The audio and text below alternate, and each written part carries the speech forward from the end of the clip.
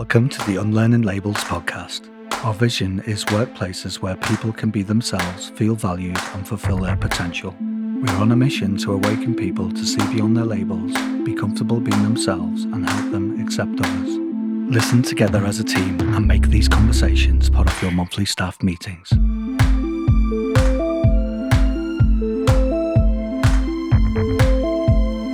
Now, enjoy this episode.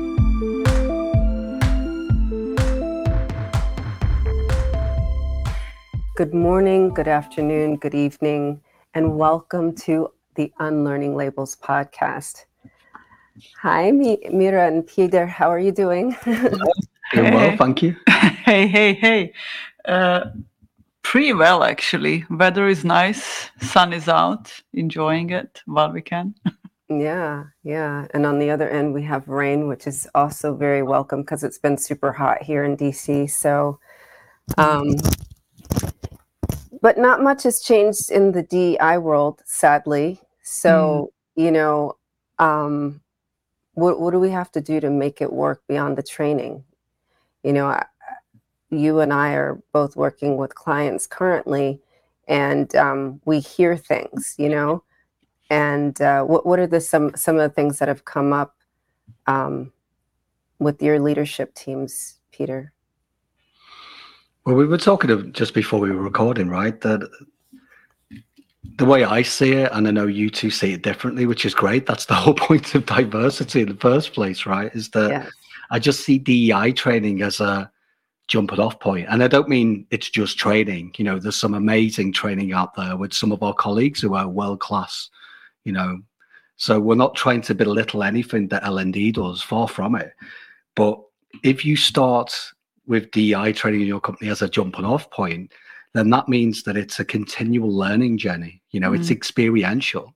And I don't know about you two, but the more I learned about diversity, equity, inclusion was when I was actually speaking to more people that I work with, colleagues, my boss, other departments, other functions, all of this stuff.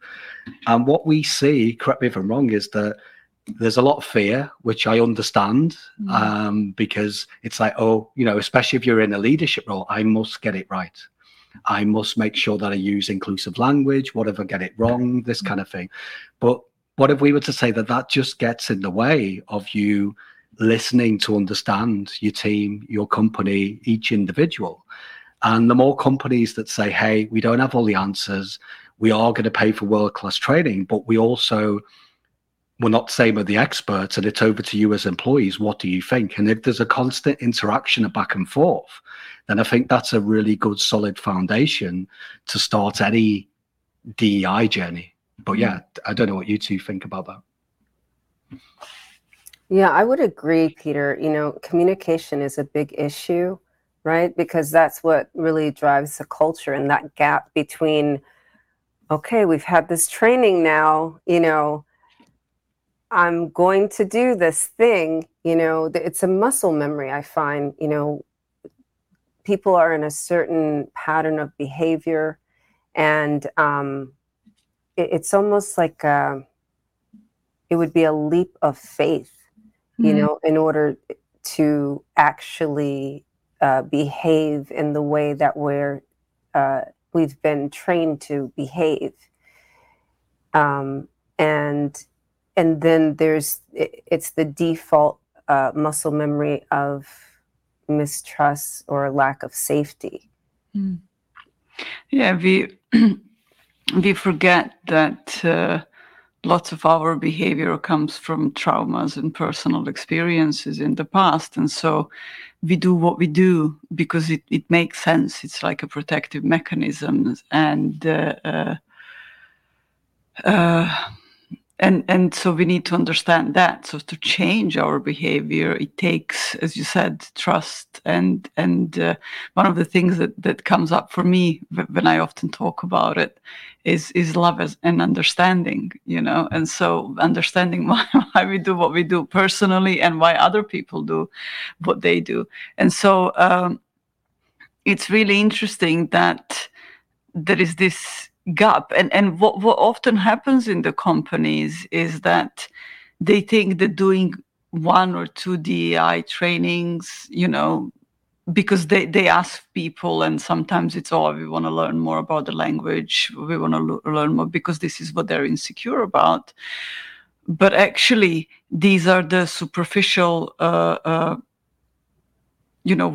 we see. And it's really good to be aware of it and notice these things, because we often don't notice what we do until somebody tells us or we hear it somewhere. But as Peter said, it's really, really just the beginning. And to go deeper, we really need to develop that trust and start understanding people. And one of the things that I wanted to mention, and Donna is, I think, going there in that direction, it is the empathy. It's the conversations with people, people that we know, and reading about people that we don't know.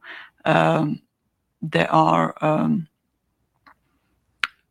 really relevant and help us see the world from a perspective of another person. Yeah. Thank you for joining us, Donna. She's saying that she participated in a DEI task force, and change happened when we had intentional weekly conversations. Now, see, I would agree with Donna, because a task force, right, is going to be different from a basic training. So perhaps that's what is required to really implement change. So thank you for your input, Donna, and for sharing that. So have you actually done task force with any of your clients? I haven't so far. It can be a double-edged sword. You've got to be really careful about who appoints the task force, and does it, or is it representative of your employee base? And that's the thing. It can be seen as a really positive thing, but then it can actually fizzle out. Excuse me, because sometimes through innocence and just a lack of awareness, they don't ask. Again, it's about going back to employees and say, hey, we've set this up. And it's about how it's communicated in the first place that can have impact or no impact at all. But it is obviously better than doing nothing. And again, if the CEO top down is saying, hey, it isn't going to be perfect, so we want to hear your thoughts and feelings about this, please keep in contact with us. And again, it's having, as Donna mentioned, these really tough, uncomfortable conversations. What we found, Mira and I were at an event months and months ago with some colleagues who were professional, in the DEI space, directors of DEI, that kind of thing. What we saw, which we'd seen before, but this really kind of slapped us in the face, is that quite often there's a lot of people in the DEI space who want to go into it because they want to help, which is great, but they have, as Mira said, undealt trauma, and what they do is they overlay their blind spots and their unconscious biases onto the colleagues. And sometimes that trauma, if it's not dealt with, and this could be any employee, but especially if you're in the role of a DEI director or you're working in this space, then you have to, like us included, constantly work on your own self-awareness. I can say honestly for myself, I have many, many other blind spots that I'm willing to unearth. There's lots of biases and things that prop up from, what I've been taught in school, what I've learned as an adult, things I've picked off both positive and negative being a leader, and also as a coach. I'm willing to be wrong. And the thing is, I think if D&I professionals, leaders, and also if that's instilled into employees, if everyone's willing to get things wrong and to say, hey, sorry, I didn't know that's how things are said, or I wasn't aware that I actually caused you to feel a certain way and you were uncomfortable, then that's when amazing things can happen. But it does require a lot of vulnerability and courage. And let's be honest, quite often, if that's not nurtured in a company, it's very difficult to get that started, because we need to go there first as leaders. This is really, really crucial. Donna, I'm wondering if, what kind of organization was it? What industry? And I guess as much as you can share in in a comment, just out of curiosity. But to your point, Peter and Mira, one thing that I'm hearing also is as a possibility. Sometimes the people that are in these roles, legal, okay, is it could be, what is that word called? Emotional labor, right? So if the DI professionals, for example, right, you're in a mostly male environment, like it's IT company, right? And the DI representative is a female, right? The emotional labor, right? Because of her lived experience, perhaps as a female IT professional, right, can be overlaid. And the actual focus on opening minds, right, and opening hearts and sparking awareness is lost because of, what Mira was saying about her own trauma, and that is being conveyed over the actual intention and message there. It's something that we're all humans and we all have that. It's just something that we need to be aware of and slow down enough to notice these things and be open to feedback. But one of the things, and Donna mentions task force, and they were intentionally doing conversations, about D&I and what shows up there. But there are things that we've seen and done ourselves that were really part of D&I, or maybe even at the heart of D&I. There are things that we can do that can really help change the environment, connect people, help develop empathy, help people understand the experiences of others. Because sometimes, lots of people, sometimes even I catch myself, when I'm in a low mood or when I'm not seeing things clearly. It feels like, it looks to me like everybody should see what I see, or that everybody's having same experience, but it's absolutely not true. We all experience life differently. And so, one of the things that is really big in helping people try to understand others is reading novels. It's reading fiction. It's reading things that really help you see the world through the eyes of another person, because you really get into that character. It's much more powerful than a movie.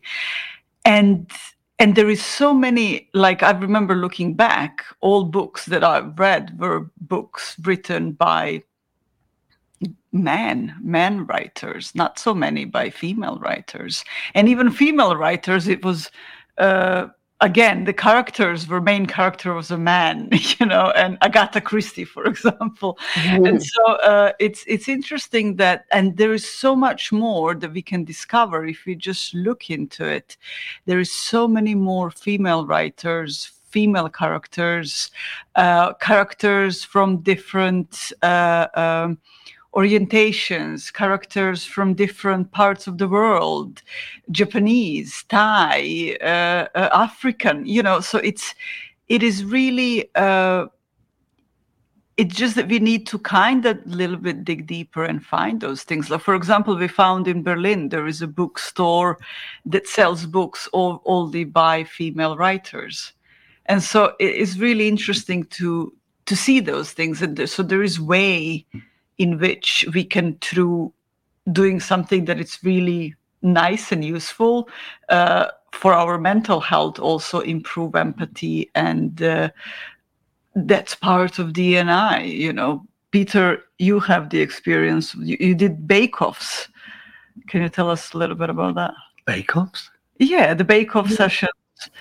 When people would bake cakes and bring them, and then they started with sweets and then savories, stuff from their own country, because he used to work in a really diverse environment, like people were from all over the world.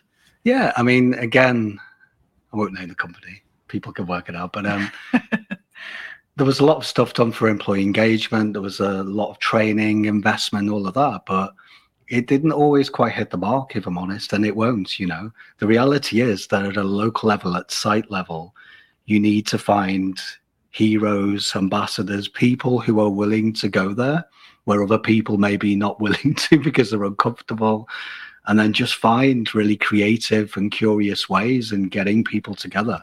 And this was, I mean, for those listening and watching, I don't know if it happens in other countries, I'm sure it does, but this was a spin-off of a very popular, I think, a BBC program. Sorry if it's not. And it was about a competition about making cakes. And one of my colleagues was really, really good at baking, and he loved to make cakes. And this spiraled into us actually at site level making it an annual event. And it was so cool because everyone pretty much got involved, every team, and that actually ended up with other jumping off points where we could have other events that were not baking, because again, we want to be diverse and not everyone wants to bake cakes. Right, yeah. Time and so energy. Maybe you had cookies and pies, right? Well, yeah, I mean, we went on sweet, savory, we ran out of steam with that, but then it went on to other things that had nothing to do with baking. But the main point, and yeah, it's a good reminder, is that if you get creative and then you ask, you know, your audience is your employees, you know, your employees are your best assets. And what happens is leadership teams, innocently or not, forget to include them when they do any DEI initiatives. And it starts at the grassroots, because if you don't have your employees on board, if you don't make it fun and meaningful and ask them, you know, what's in it for them, if you do launch something, what will be the reaction of your employees? Would you, you know, what's your best guess? What did you do in your town hall to make DEI more palatable, more fun, more tangible, stuff like this? And it's just that we see companies just missing the point, because we're all running around too fast. We're all looking to make money and hit results. But if you want to make more profit and hit the results and have a great community and a wonderful workforce, then it just needs to be a back and forth between everyone. You know, what do you think? How has it gone? Okay, if we made a mistake, let's unpack that. What else would you like to see? And that's all we see missing, really. And I think one of the reasons why it's missing, I don't know what you think, Cordelia. To me, it looks like this. First of all, we are running, and nobody has a moment to stop and say hello and have, you know, meaningful conversation with the person next to them. And the other thing is,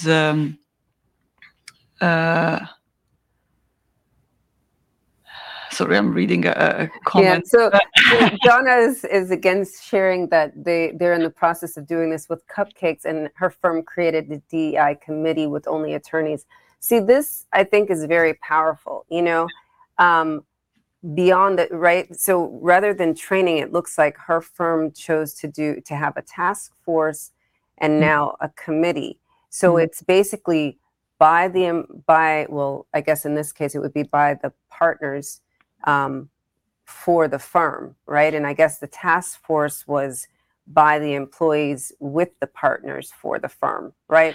So the buy-in, the enrollment is easier in that way, right? Because so much people easier. want to make a change. Yeah, because if you don't have buy-in before you do any training. Oh, okay. So it was only attorneys, but then they, That's great. okay. Yeah. Good. No, but I think kudos to you, because I think that's the right way. If things start organically like that and there's involvement, and then, you know, you go in there and asking you for permission. And again, it's not like you won't do it depending on the answer, but that's just so much easier as a starting point, because any activity in the DEI space, it has to have some kind of solid foundation. And what we see quite often is, and it's innocent, you know, people spend millions on training, and then the big chunk of the employees were just like, you know, what is that? Why are they dictating to us? And it wasn't even the fact that the training wasn't good, or it wasn't slick, or the content wasn't good enough in the DEI space. It's far from it, but because it was disconnected from the employees themselves and they had no say, it was just totally intangible. And the problem is that people will act up. And it happened to me in, in the roles that I was in, that when we didn't ask permission as managers, as leaders, it doesn't matter how good it is. People are like, well, what's in it for me? You never included me. So I'm just basically going to throw my toys at the pram. And again, it's not being childish, but that's the kind of reaction I would expect if you're not going there first with them and saying, hey, we're going to do some training soon. You won't have full autonomy about the training, but we want to know what you think. We are going to include you as we scale this up. And we want to set a community in place because, to be fair, I think people forget DEI is about having an amazing community in the workplace. And if you don't have that, then anything you do is going to be really tricky, I think. Yeah. So, exactly. inclusive should include everybody. And, I want to pull out this word, that one of the words you said there, Peter, and it's expect, right? So when you live in a world of expectation, right, it's really not about, you're not creating agreements, and you're not serving anybody, right? So when you get an opportunity to, let's use Donna's example, right? And you have the partners, the attorneys, and the employees together on a task force, on a committee, working together. This is an opportunity to open up the lines of communication, to create agreements, right, surrounding how we're going to be with each other, how we're going to treat each other. So, the attorneys may have had some things in mind. Perhaps they're female partners, or, other gender partners, or other cultural partners, right? But then, so they're at a certain, they have a certain perspective. And then the employees, the legal secretaries and receptionists, they have a whole different perspective. But to have an understanding of what's important to both groups, you can come to agreements, and you may find the gap, in the middle, why people are not feeling safe. This thing is important to me. This does not exist, right? And so you weren't serving your employees over here, and then maybe you weren't serving the partners over there, right? And just coming together, maybe with each offering, the same number of items to agree upon, and then that would drive a new culture. What's interesting, though, what you said, we've seen, we had conversations with people that were on a task forces in the past, and it looked like it was ticking a box. It's like, we've seen a problem and we spoke to the management, and management said, start something, but management never got involved.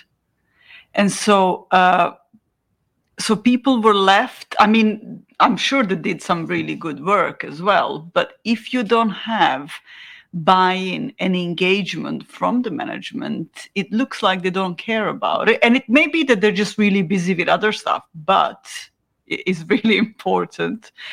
And so there was no buy-in, and it didn't really work. I mean, it was lots of work for people, but the results were really, really low, because there was not everyone were included. And so that's why it's important to, when we do stuff like that, is to really have a commitment from everyone in some way. It doesn't have to be, not everybody should be doing the same thing. But there are certain things that everybody can do, and so I think that's one of the things that we've noticed that is lacking, is the commitment from everyone. Yeah, what we notice with larger companies, more, dare I say legacy companies with lots of employees, is that the certain people in the leadership team are just not that self-aware, if I'm honest, and they're uncomfortable, and they don't know where their source of feelings are coming from. So I'll give an example. When I work with CEOs for the European Innovation Council, what often pops up is that, especially female leaders, they're amazing, they've got everything they need, they're credible, but sometimes they don't see that. and they're in a meeting live and there's too many males in the room, so they think they have to copy that kind of toxic behavior, or they suddenly start to act in a way that confuses the people in the room. And then there's lots of confusion. But that's okay, because when we feel vulnerable, when we don't feel like enough, quite often we end up acting up, me included. I'll say too much, or I'll try and prove my self-worth. And actually, from what I've seen from a white privileged male perspective, is that it's much harder for females, much harder. And I can see that in the work that we do. So what I'm saying is that the more that we talk about this kind of thing openly, that if you're in a position where you have responsibility, you're in a leadership team, it will be great for employees to see that you've gone there first. Because putting a director of DEI in place, but not working on yourself as a leader and not being self-aware, is a recipe for disaster. It doesn't matter how good that director is, because you're actually not allowing them full autonomy to do the work, because it's always going to come back to you. It's not about the buck stops at you, but if you're not willing to work on yourself and think, okay, what are my blind spots? What do I get wrong? What can I learn about myself as a person and the things that I'm not aware of and all these other things that pop up? Then it's going to be really difficult to own anything that's happening in the space of DE&I in your company. And the more leaders... Sorry, go on. Yeah. No, I was just going to say, are you saying like you're encouraging the leaders to actually be their word? You mean like committed to... Yeah. No, strange, no? Yeah, but the thing is, there are companies out there. I've seen leaders being really... The courage is amazing, really being vulnerable, even though some of them don't see that, because they just see that if they want to have an amazing community, they have to go there. And it's about really, you'll know when it makes sense. You can't fake this. You just start to communicate with your people and say, hey, I got this wrong yesterday. I'll give you an example. I was speaking to the board. This happened. I don't hear enough of this, but when companies do this, it's electrifying. It's like a catalyst. It starts to, small little changes start to ripple outward. And when employees see that at every level, they can see, oh, me too. Maybe I can say how I feel, or sometimes I feel like I'm ignored, I'm uncomfortable, or I got it wrong in a meeting yesterday and one of my colleagues told me off, but that's okay, because next time I know what constitutes inclusive language. I'll give an example, when I called a group of ladies guys, and I was lovingly corrected by one of our colleagues in the DEI space. And it feels uncomfortable, but that's okay. And the more that we talk about this, then, the inclusive language doesn't seem so important. It is, but it's okay to get it all wrong. Yeah. Yeah. Donna's saying that's good, Peter, but it comes back to real relevant and raw conversations. Well, just to say, let's unpack that. I mean, what constitutes having raw conversations? People need to feel safe. There needs to be a high level of trust before anyone is really, let's be honest, willing to go there. And that's the sad truth that, if you want to talk about psychological safety, that has to be in place before people are willing to, especially in a context of being in a team. If you're not feeling safe, it's going to be really, really difficult to have a tough, raw, natural conversation about how you don't feel comfortable being in this work right now, or this happened to me in the workspace. How do you feel about it? You're either safe or totally fed up. Yeah. And let's be honest, when people get really fed up, it goes quiet. We've walked into companies where there's so low trust that there's no way these tough conversations are going to happen yet, because people just gave up. And the reality is that unless changes are made, changes in personnel, or someone puts their hand up and says, look, it's gone quiet, we're really curious, what have we done wrong? Because we've definitely done something wrong. No blame is put at anyone's door, but let's regenerate the conversations. Let's talk about it. And it takes a lot of courage and patience and care, because it won't just happen overnight, So,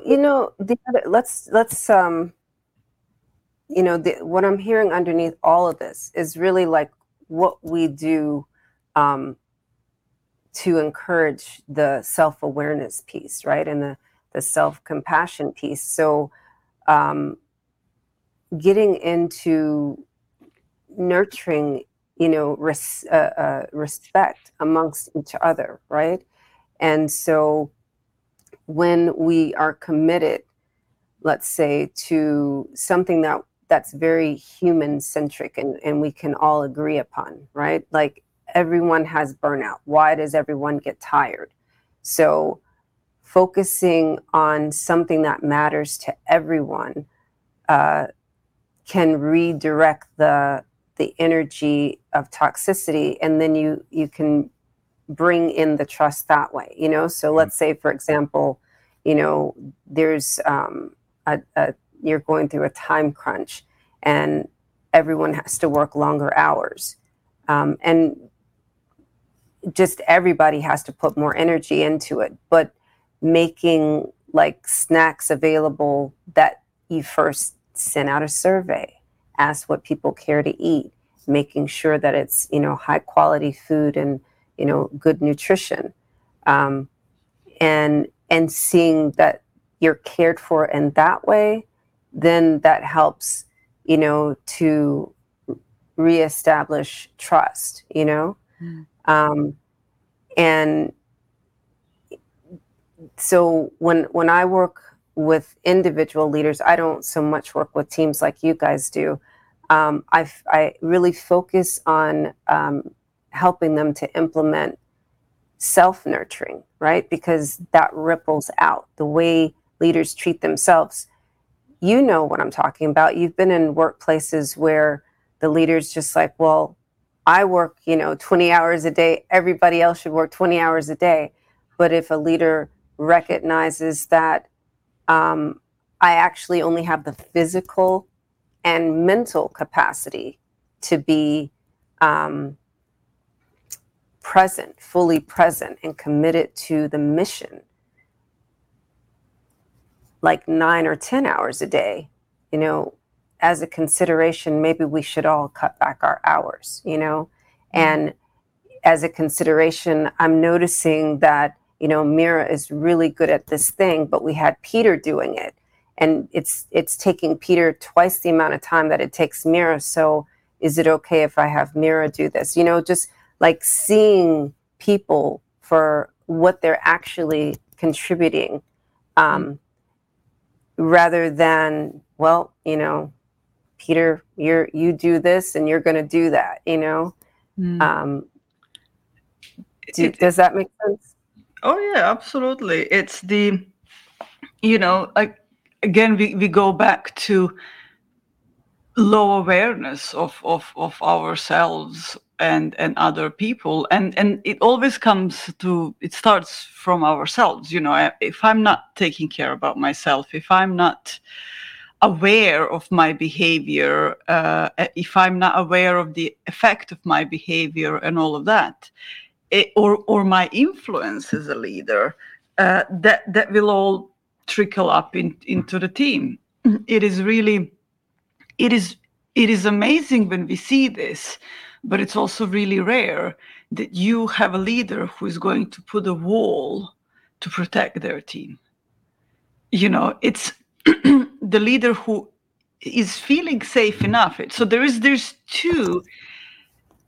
the deep feeling of safety and knowing that I'm okay regardless of what happens. And that comes from deep connection with ourselves, is to knowing who we really are. Not Mira, who is sitting here and talking and, knows something about this or about that, or, it's Mira who am I really, me inside, and that I know that I can never be really damaged, And so when I know that, I am then feeling safe in lots of different situations where other people wouldn't feel safe. I can go there and do stuff. Yes, you have fear, you have insecurities, all of that, but it's not stopping you. So that's this deep understanding of yourself and the fact that you are safe.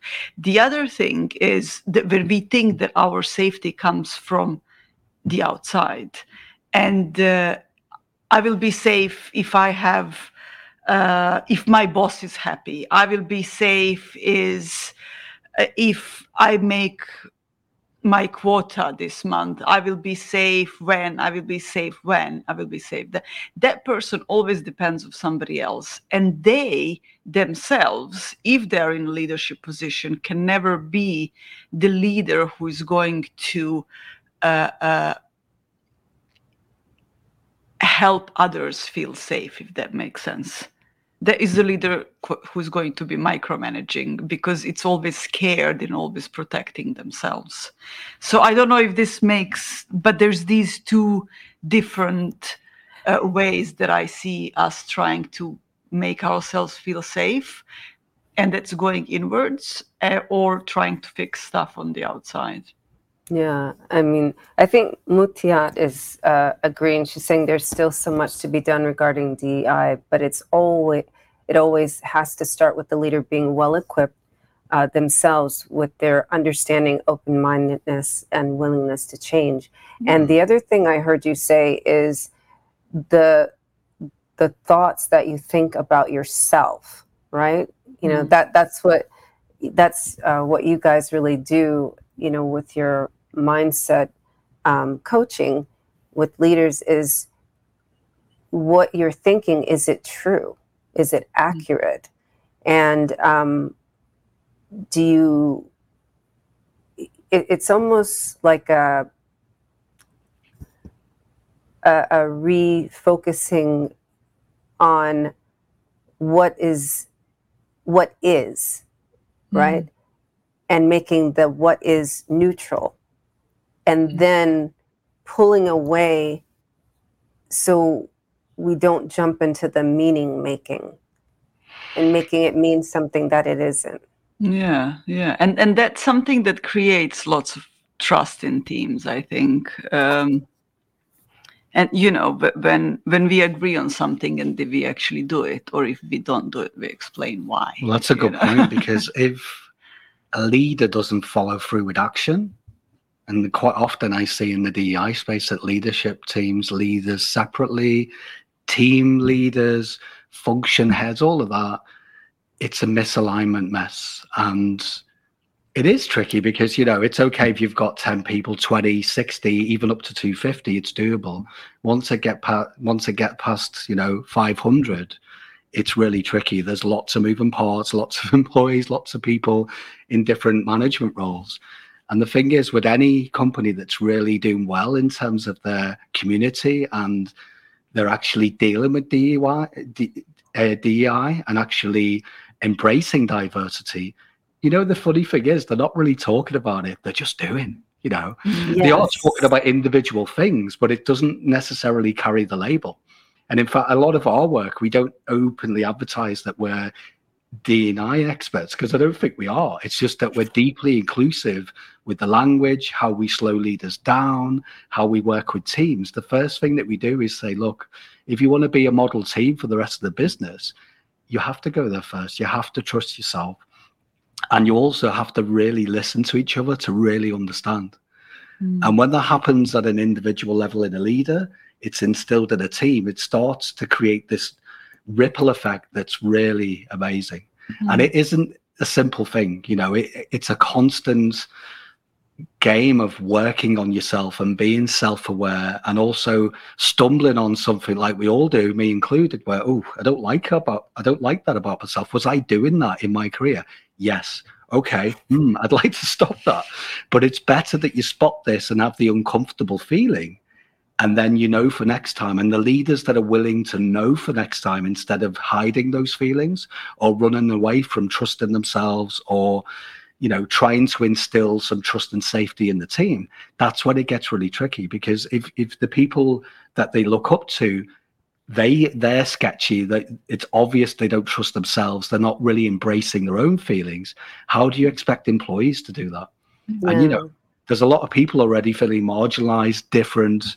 They don't see a mirror in the leaders. They don't see a mirror in people sitting next to them.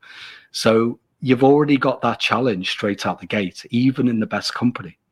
So just go in there first is the starting point. I would say that's the seeds of any DEI action in a company. I don't know what you two think of that. But without that, you can't really water it, right? You can't really being the embodiment of the culture you would like to cultivate in your team and your organization definitely is number one, you know. And yeah, just being that example. Anyone can give things lip service. I think that is really the whole point that we're making here. You know, sometimes it's like, oh, and we've got DEI training, you know, and nobody behaves inclusive, you know. There's a disconnect. Yeah.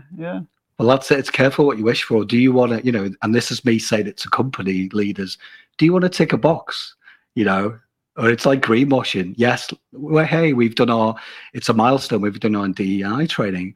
Or do you actually want to embody and live that and have that, you know, trickle down to every aspect of the company itself? And that's where I get excited, or we get excited about our work, right? Because once we see it embodied by everyone and people are like, yeah, I can talk about this. Actually, this is doable. I actually like working here. I feel like people are listening to me.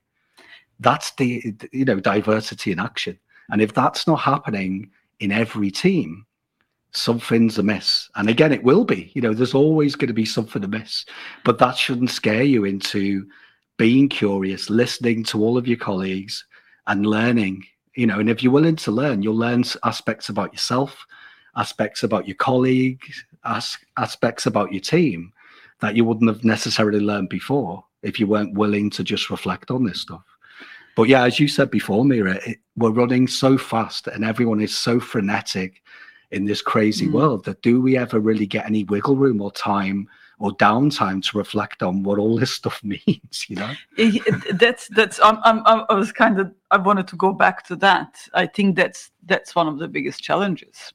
It's not that people don't want to change. It's not that people don't want to work in better environments. All of us do, you know. It doesn't matter who we are or what we are. But I think the challenge is with the rat race and the challenges with the lack of time. Well, not lack of time, but the fact that we are constantly doing something. So the time that we have is not filled with stuff that it's meaningful and stuff that it's important to all of us, but stuff that needs to be done, little tasks. You know, it's like if we are just sitting and talking about something, it means that we are not doing work, so somebody doesn't like it, you know. And so there is this challenge of, I think, changing the idea about what it means to work in a company, what it means to work, and why is this important? Because when we don't have energy, when we are exhausted, and for example, doing the same thing over and over again causes burnout. It's not physically working, it's constantly doing the same thing. And so when we are burnt out, when we are tired, our brain it doesn't want to learn something new. You know, our brain is here primarily to preserve energy and keep us alive. And so, you know, why am I, you know, I was talking to a client the other day and says, you know, this is all great. And I've started changing and started with new habits and all of that. It was about sleeping and reflections and, you know, and then now I see myself slipping back. And I'm like, so what's going on? Oh, but we're now 3 months doing this project and I'm tired. And so it's really, you know, and this is what I see with us humans right now. That is the biggest challenge to making a meaningful change that will stick, to doing things that, because we don't see clearly, you know, we're a little bit lost.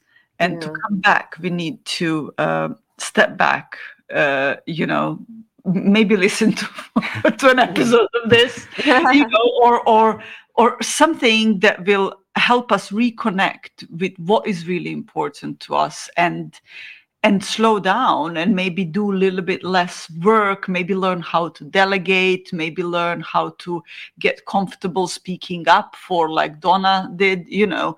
And so, but for all of that, we need some space. tiredness and burnout is a big block. I mean, you're really talking about energy management, and I would refer people to listen to that episode on the Mind Takeaway where you really go deeply into energy management. Yeah.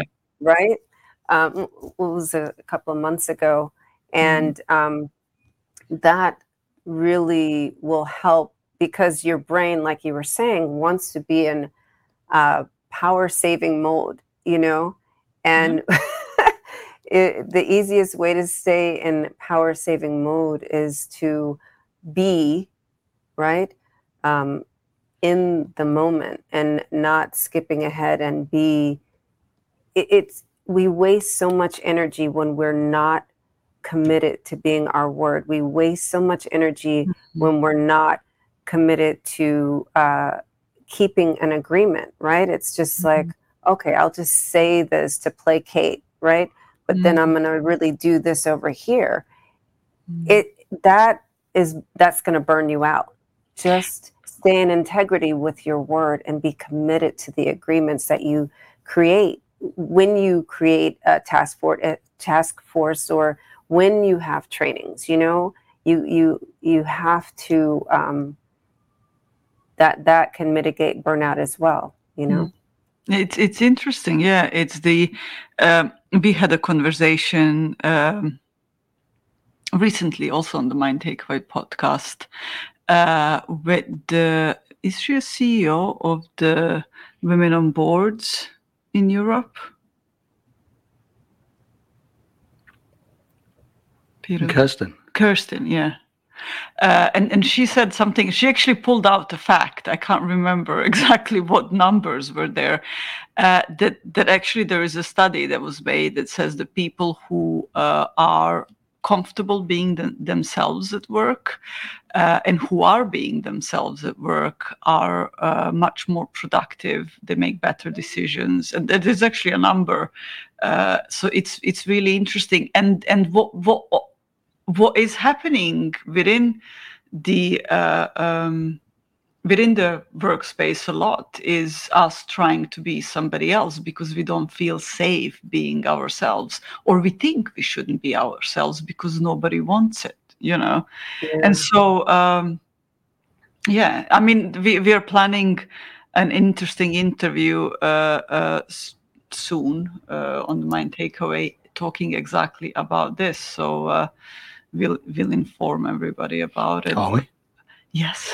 Well, the energy management one, I think that's one of your mini episodes. Yeah, that's Put the link for that in the comments, because I think that'll, give people a good understanding of, how to be themselves. When you're tired, you're not going to be yourself, and it sends your thoughts spiraling. I know in both cases, the way we work with people is to really heavily encourage sleep, because everybody thinks I'll sleep when I die, but it's the number one metabolic stabilizer, and your hormones, male or female, right? Yeah.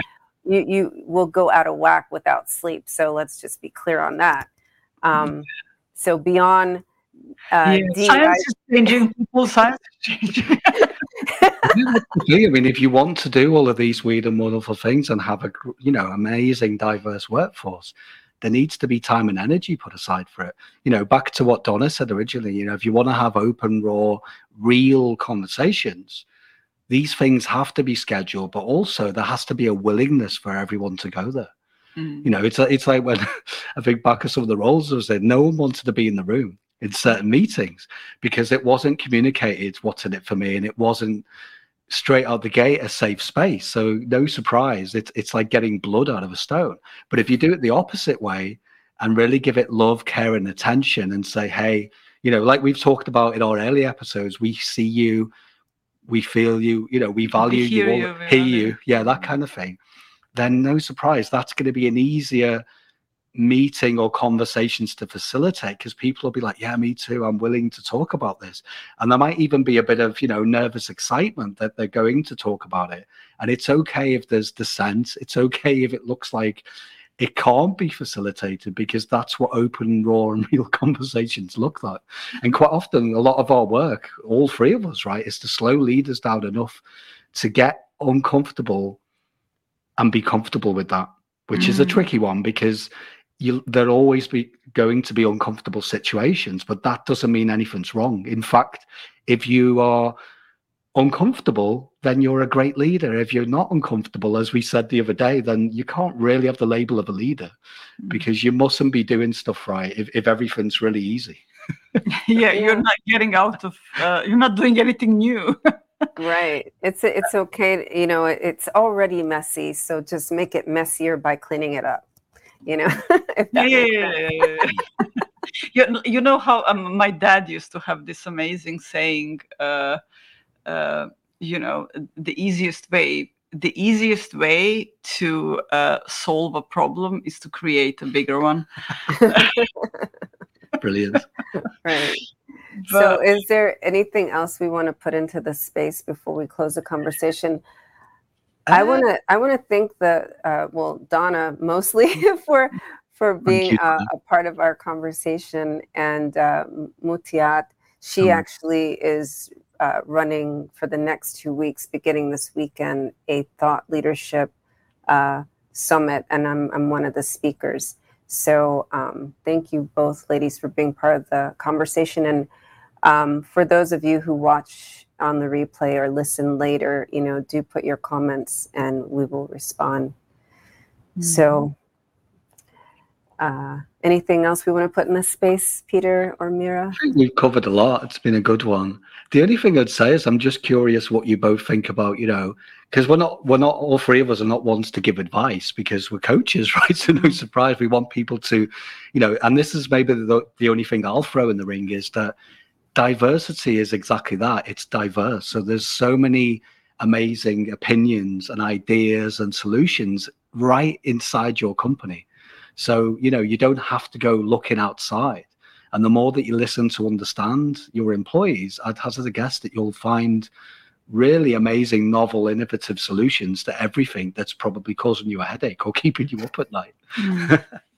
Yeah, and that's the best way to form an engagement and actually help people to be inclusive. You know, it's delegate, it's listen to them, is allow them to do what they see and feel as important for themselves and other people over there. So there is so much. I mean, we came up with the idea of doing a book club, you know. It was like they were doing bake-offs. That, you know, it wasn't initially about D&I, but it became.